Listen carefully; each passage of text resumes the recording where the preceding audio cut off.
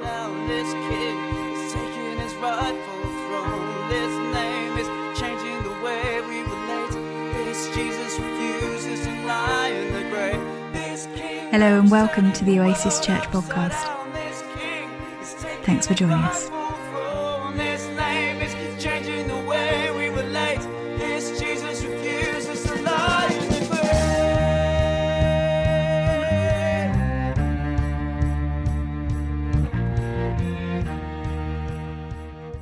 Sometime after this, Jesus crossed to the far shore of the Sea of Galilee, that is the Sea of Tiberias, and a great crowd of people followed him because they saw the miraculous signs he performed on the sick. Then Jesus went up on a mountainside and sat down with his disciples. The Jewish Passover feast was near. When Jesus looked up and saw a great crowd coming towards him, he said to Philip, "Where shall we buy bread for all these people to eat?" He asked this only to test him, for he had already had in mind what he was going to do. Philip answered him, 8 months' wages wouldn't buy enough bread for each one just to have a bite.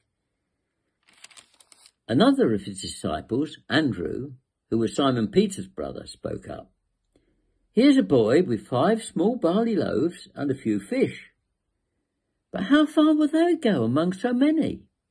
Jesus said, "Make the people sit down on the grass." But there was plenty of grass in that place, and the men sat down, about 5,000 of them. Jesus then took the loaves, gave thanks, and distributed them to those who were seated, as much as they wanted. He did the same with the fish. When they had all had enough to eat, he said to his disciples, "Gather the pieces that are left over, let nothing be wasted." So they gathered and filled 12 baskets with the pieces of 5 barley loaves left over by those who had eaten. After the people saw the miraculous sign that Jesus did, they began to say, "Surely this is the prophet who has come into the world." And Jesus, knowing that they intended to come and make him king by force, withdrew again to a mountainside by himself.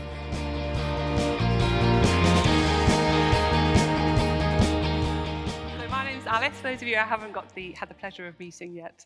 And yeah, I'm really excited to get to explore this next bit of Meals with Jesus this morning. So we're going to unpack this story because we read about this miraculous meal, a feast, if you will, a feast where a little boy's packed lunch, just snacks really, fed way over 5,000 people. Now, actually, this is the only miracle, apart from the slightly crucial one of the resurrection, that's mentioned in all 4 of our Gospels, Matthew, Mark, Luke, and John. So this is really a sit-up-and-listen sort of a story. It's hot out in the Israeli sun. Jesus has been healing people, teaching all day, and then someone's tummy starts to rumble. Probably would be mine, really, if that was the context. Who bought the snacks? No one? No one bought any snacks? There's no Co-op or Tesco Express nearby, or if there was, it'd be firmly shut by this point. And so Jesus turns to Philip, who was likely the Greek speaker of the group and from the local area. "Where should we buy bread for these people to eat?" Now, Jesus isn't being mean. He's not trying to humiliate Philip. That's not the point. He's stretching him. "You've seen what I can do. We've got a problem here. What are we going to do?" And it's a pretty big problem. 5,000 men, and that's just the men. Now, just a comment on this one, 5,000 men, because this is all society and culture at the time deemed sensible to number. Spoiler alert, Jesus fed them all. So even if you're in a culture or a society that doesn't count or recognize you, Jesus sees you and he counts you, and you're not going to get left out. Anyway, I digress. But what's Philip's response to this challenge? Well, likely the same as mine. Problem, need a solution. Right, I'm going to need 200 denarii, about half a year's wages, to feed all these people. Okay, how much I've got in my bank account? Peter, how much have you got? Judas, you owe me from last week. No, Jesus, this is not going to work. Hello, mate. Even if we scrabble this together, I can't see how anyone's going to have more than just a bite. There is no way Philip could see people eating a whole meal. But in the meantime, a small boy has seen a situation and comes to the disciples with his lunchbox. And you can almost imagine the disciples laughing. How far is that going to go amongst so many? This is really the best that you've got. Can't you see Jesus wants us to feed several thousand people? So what's the deal with this meal? It's not my lunch, technically. Barley loaves, what are they? 5 of them? Actually food of the poor, food that you would have given to the animals. This wasn't your freshly baked sourdough from Sainsbury's. And these 2 fish. Again, not the sort of fish you get in a posh restaurant. A restaurant that you need a PhD to try and figure out how to get all the bones out and you still choke on one. Those things really freak me out, eyes and all. I'll tell you a story, which I should have deleted when I sent it to my dad. You'll hear why. I was on a date once, and the guy had ordered some prawns for a starter. He'd ordered 4 me, and if you spent more than 5 minutes with me, you'll know that went down like a lead balloon. But when these things came out, I swear they were looking me in the eye. They were the sort of prawns that they look like they come straight out of the sea, like heads on and all. And I had to get him to deal with it. I couldn't deal with that, and spent the rest of dinner trying not to get this little plate of heads aside. And as you can imagine, that relationship did not go very far. And I discovered that I don't like to make eye contact with my dinner. Anyway, you see why I should have deleted that when I sent it through to my dad anyway. These 2 small fish were not like that, okay? These were actually small fragments of fish. These were a little boy's snack, broken off for a small boy to have partway through the day. So we have a mathematical problem. Several thousand people, 5 small loaves, 2 small fish. I mean, John was really labouring this point, and he emphasised the small several times. I'm the daughter of a maths teacher, so I love a good problem to solve. And just to wake us up a little bit, I can already feel palms sweating. We've got some maths challenges for us to try. Youth, don't worry, this is not going to be like the GCSEs again. There's no exam conditions, but there are plastic-free prizes. Okay, so hopefully you're going to see on the screen 2 small maths riddles, if you can count them as a riddle. So my challenge to you is the first one to the front here with the right answer. So you're going to have to get out your seat and run to me. Gets for the first one and this one for the second one. Sorry, guys at home. Maybe if you get it right and text me the answer, I might post you a prize. What's the maximum number of times you can subtract 5 from 25? Out your seat, run round to here. Emily looks like she's on the go. Go on, go, go, go, go, go, go, go, go, go. I love a sprint. Mate, what's the answer? Oh, anyone else got a better answer than 5? Go on then. Why? Why 1? I'm not going to throw it at you. You haven't seen my throwing. There you go. Don't worry, Emily, I'll get a backup prize for you. Okay, next one. What can you put between a 7 and an 8 so that the result is greater than a 7 but less than an 8? I want to get some action out of the seat. I'm sorry, well, I hadn't first. Oh, she's good. Decimal point. Throw in your direction. And can you explain to us why that would be? 7.8? More than 7, less than 8? Who can remember maths painfully? Right, so everyone's awake. 5,000 men, 5 loaves, 2 fish.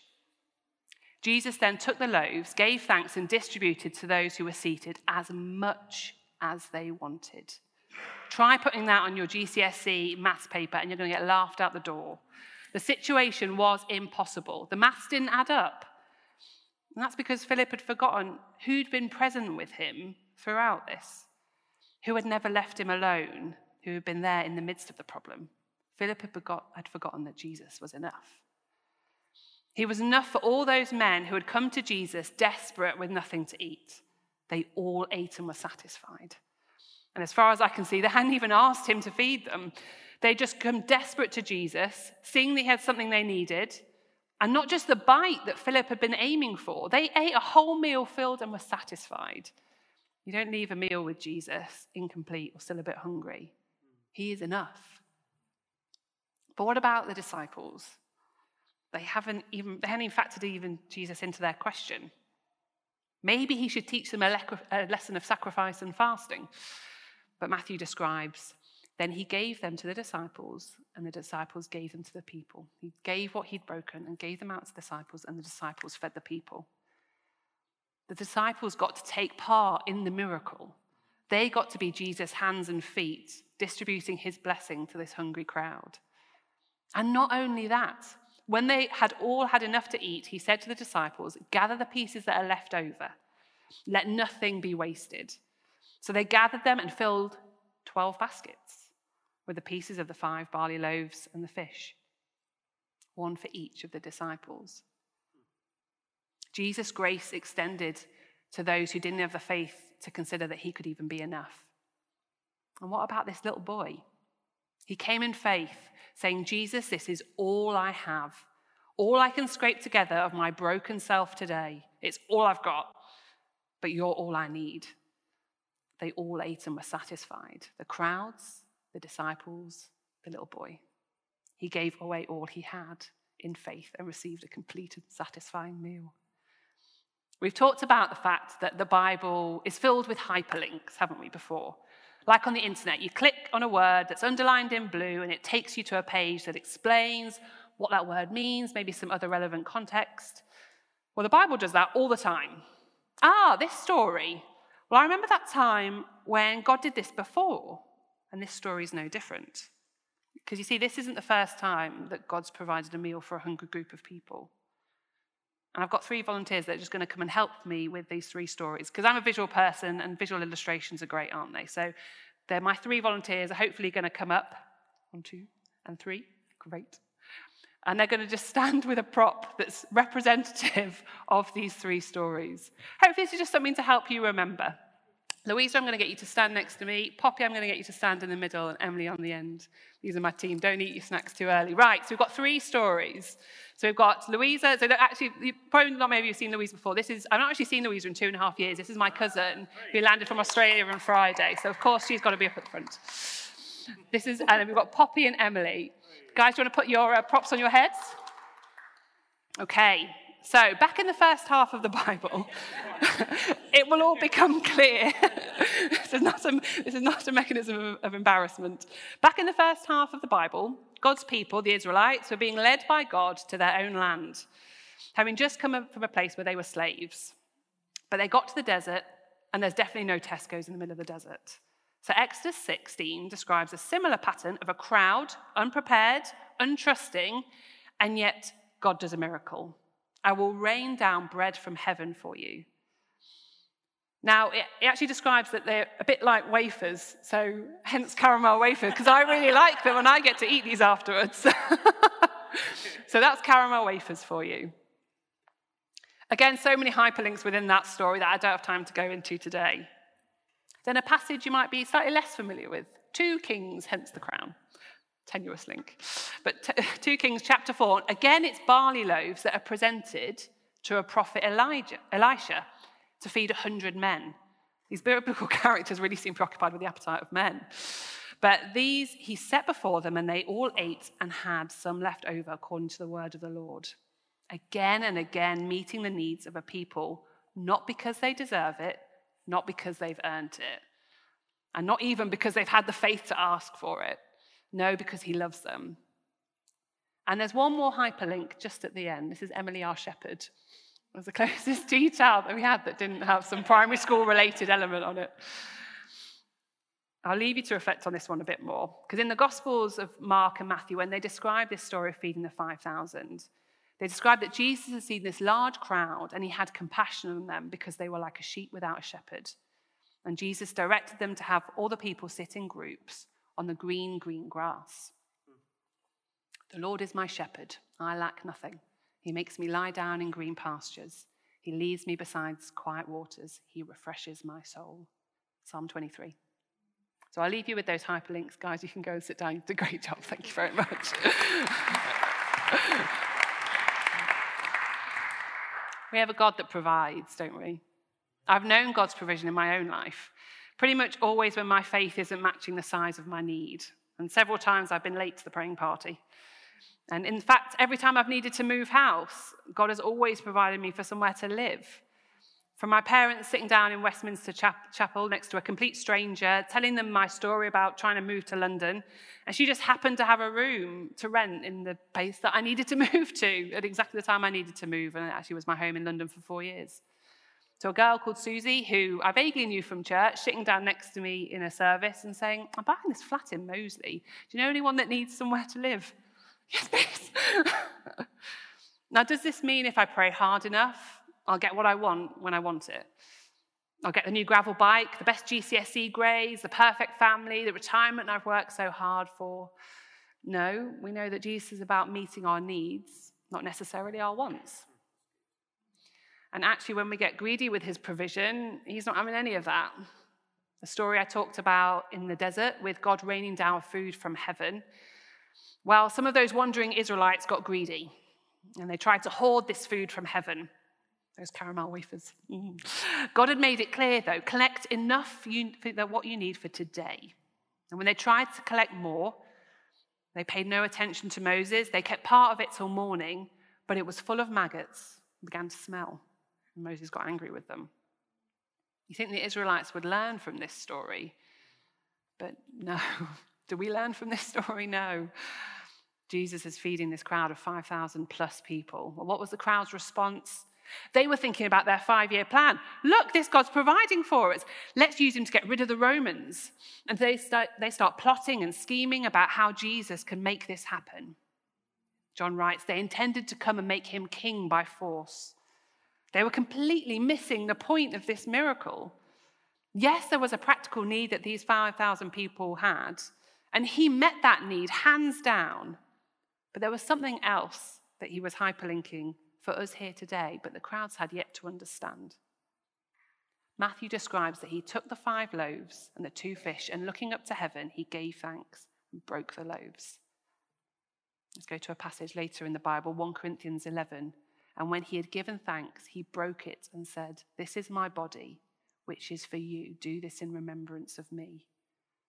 Jesus' body, like these barley loaves, was going to be broken, dying on a cross, paying the cost for our brokenness. It's about Jesus. Jesus is enough. He's enough for those practical needs. He knows these people need to eat, but Jesus knew that the bread was going to feed temporarily. In about 4 hours, or 30 minutes if you're me, they were going to be hungry again. Whilst our physical and practical problems are important to God, he knows that this is just temporary and wants us to know satisfaction of a hunger that goes on so much longer than our digestive needs. This is what Jesus is trying to show them in this miracle. In the rest of this passage, in John 6, Jesus points out to the crowd that they're completely missing the point. Let me make this very clear. You came looking for me because I fed you a miracle, not because you believe in me. Why would you strive for food that's perishable and not be passionate to seek the food of eternal life, which never spoils? I, the Son of Man, am ready to give you what matters most, for God the Father has destined me for this purpose. Yes, my needs, your needs are significant, but there is a greater need in me, in this Alice failing at going her own way. See, on my own, the equation doesn't add up. I'm incomplete and nothing else will complete this equation. Try and complete this equation with anything else: hard work, exam grades, successful job, beautifully behaved children, relationships, alcohol, medication, whatever it is. Some of these things might seem like good things, but we know that some of these things are really destructive. Either way, they're a stopgap. And ultimately, the riddle remains unsolved. We're going to be left incomplete. But Jesus is inviting us to a meal today, a meal that will truly satisfy, a meal that will fill us, a meal that's enough. No supplements, no multivitamins needed. The meal Jesus offers us is enough. And there's an invitation for you today. It's not an invitation where you're getting invited to the meal and you've got to bring the dinner, the drinks, the conversation, and the games. No, it's a meal where you can come as you are with whatever you have or don't have. Be filled and satisfied. All he asks is that you come. Like a little boy, he came with little loaves, little bits of fish, laid it at the feet of Jesus, and was filled and satisfied. I hadn't appreciated before reading this story again. It was a little boy that ate too. And we've been looking at hospitality as a family, haven't we? And I know for me, this has been a challenge. How can I be hospitable to those around me? Maybe those I wouldn't normally reach out to, who aren't like me, who maybe don't have the same political ideas or worldviews that I have. How? Well, first I've got to receive of this meal myself. We give out of what we've received. We partner with Jesus in the miracle that is hospitality. And this is what we see in this story. The boy first had to come and receive from Jesus. And it was out of faith that Jesus could do such incredible things with what he had. Christine Pohl, in her book, Making Room, about Christian hospitality, challenges this way that we view hospitality. She says a life of hospitality begins in worship, like we were this morning, recognizing God's grace and generosity. Hospitality is not first a duty and responsibility. It is first a response of love and gratitude for God's love and welcome to us. We give because we first received.